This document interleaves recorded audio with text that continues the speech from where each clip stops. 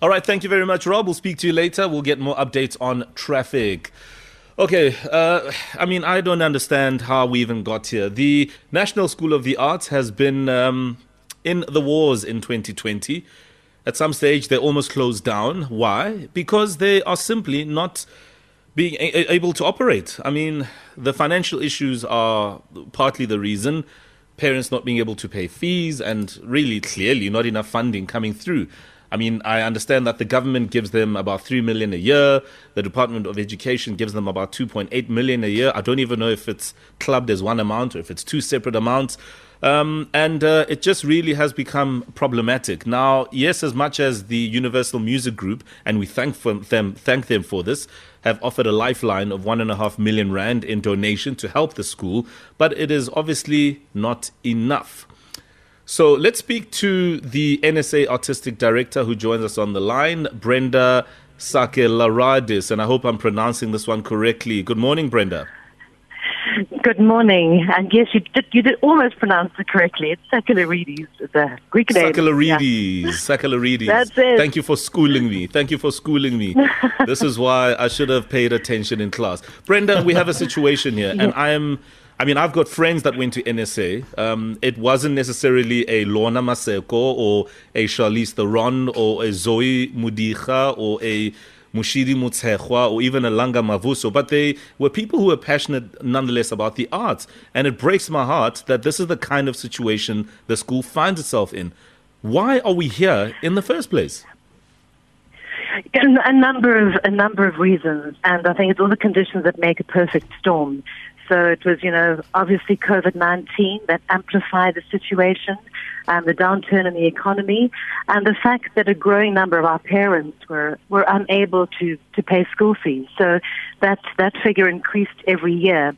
But I think what is very important now is that the narrative has shifted, and I think critical in that was earlier this year, June, we let our alumni know. Our alumni are so important to us. I mean, they are our DNA of the school. They are evidence of how valuable and important the school is. We let them know that we were struggling because we didn't want the excellence of the school to actually be compromised. And it was the letter to the alumni that actually, because of their care, it's how the affection that they have for the school, that news got out to the media, because it wouldn't have helped us at all if we just buried our heads and hoped for some kind of miracle, although hope is important. So at the moment with the school, the alumni came on board. We've had wonderful donations coming through. We went out to the corporate sector. We went to the funders, the traditional funders of the arts. And the collective kindness has managed to take what was a ship heading for the worst kind of storm and turned it, not just turned it, but allowed it to see a much more prosperous horizon and a safer horizon, because we need the National School of the Arts.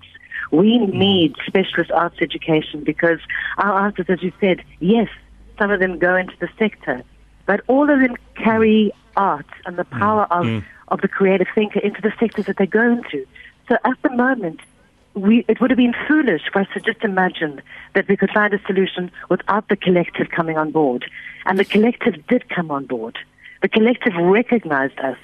So at the moment, anybody listening out there, any alumni, please know that the National School of the Arts, as an iconic institution, will see the next 50 years through.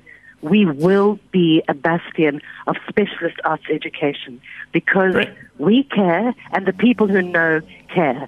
So, and also just to clarify, in terms of the funding that we've got from the Gauteng Department of Education, because we fall under the GDE, yes, they have come on board. But during this time of COVID-19, they had also had other schools to look after.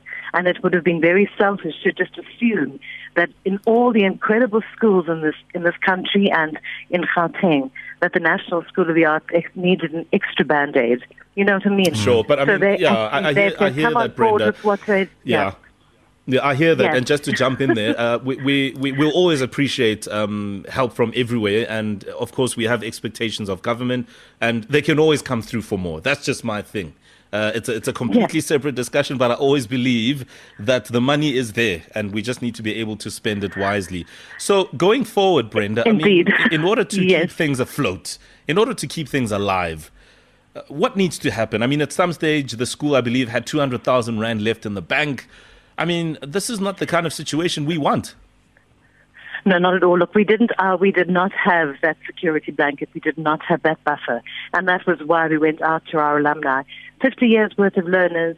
If every learner, on it does, paying it backwards, paying it forward with some kind of donation, we knew that we could get a cash injection quite swiftly.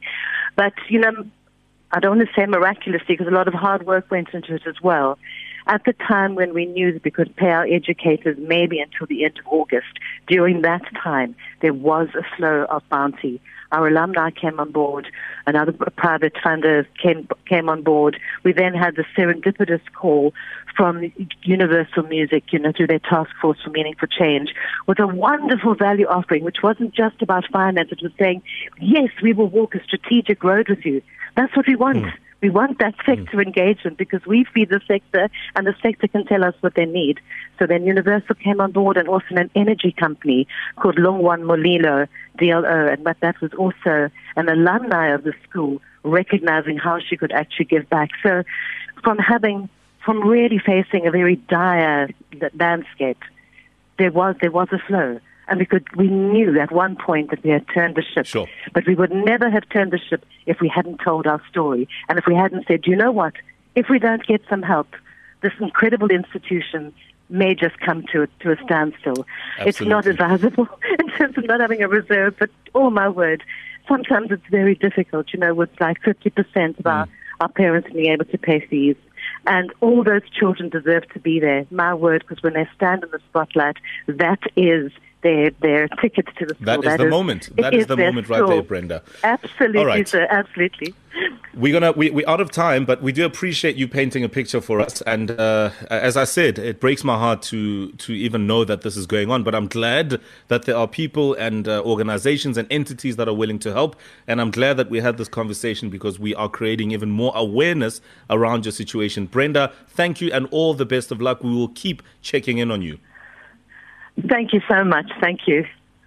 All right. Have a great morning. Brenda Sakellarides, who is the NSA Artistic Director, speaking about that. What are your thoughts on that? The situation that the NSA finds itself in. You got thoughts on how they can turn things around? You've got some ideas. Maybe you also went there back in your school day. You can tweet us and hashtag The Morning Flavor.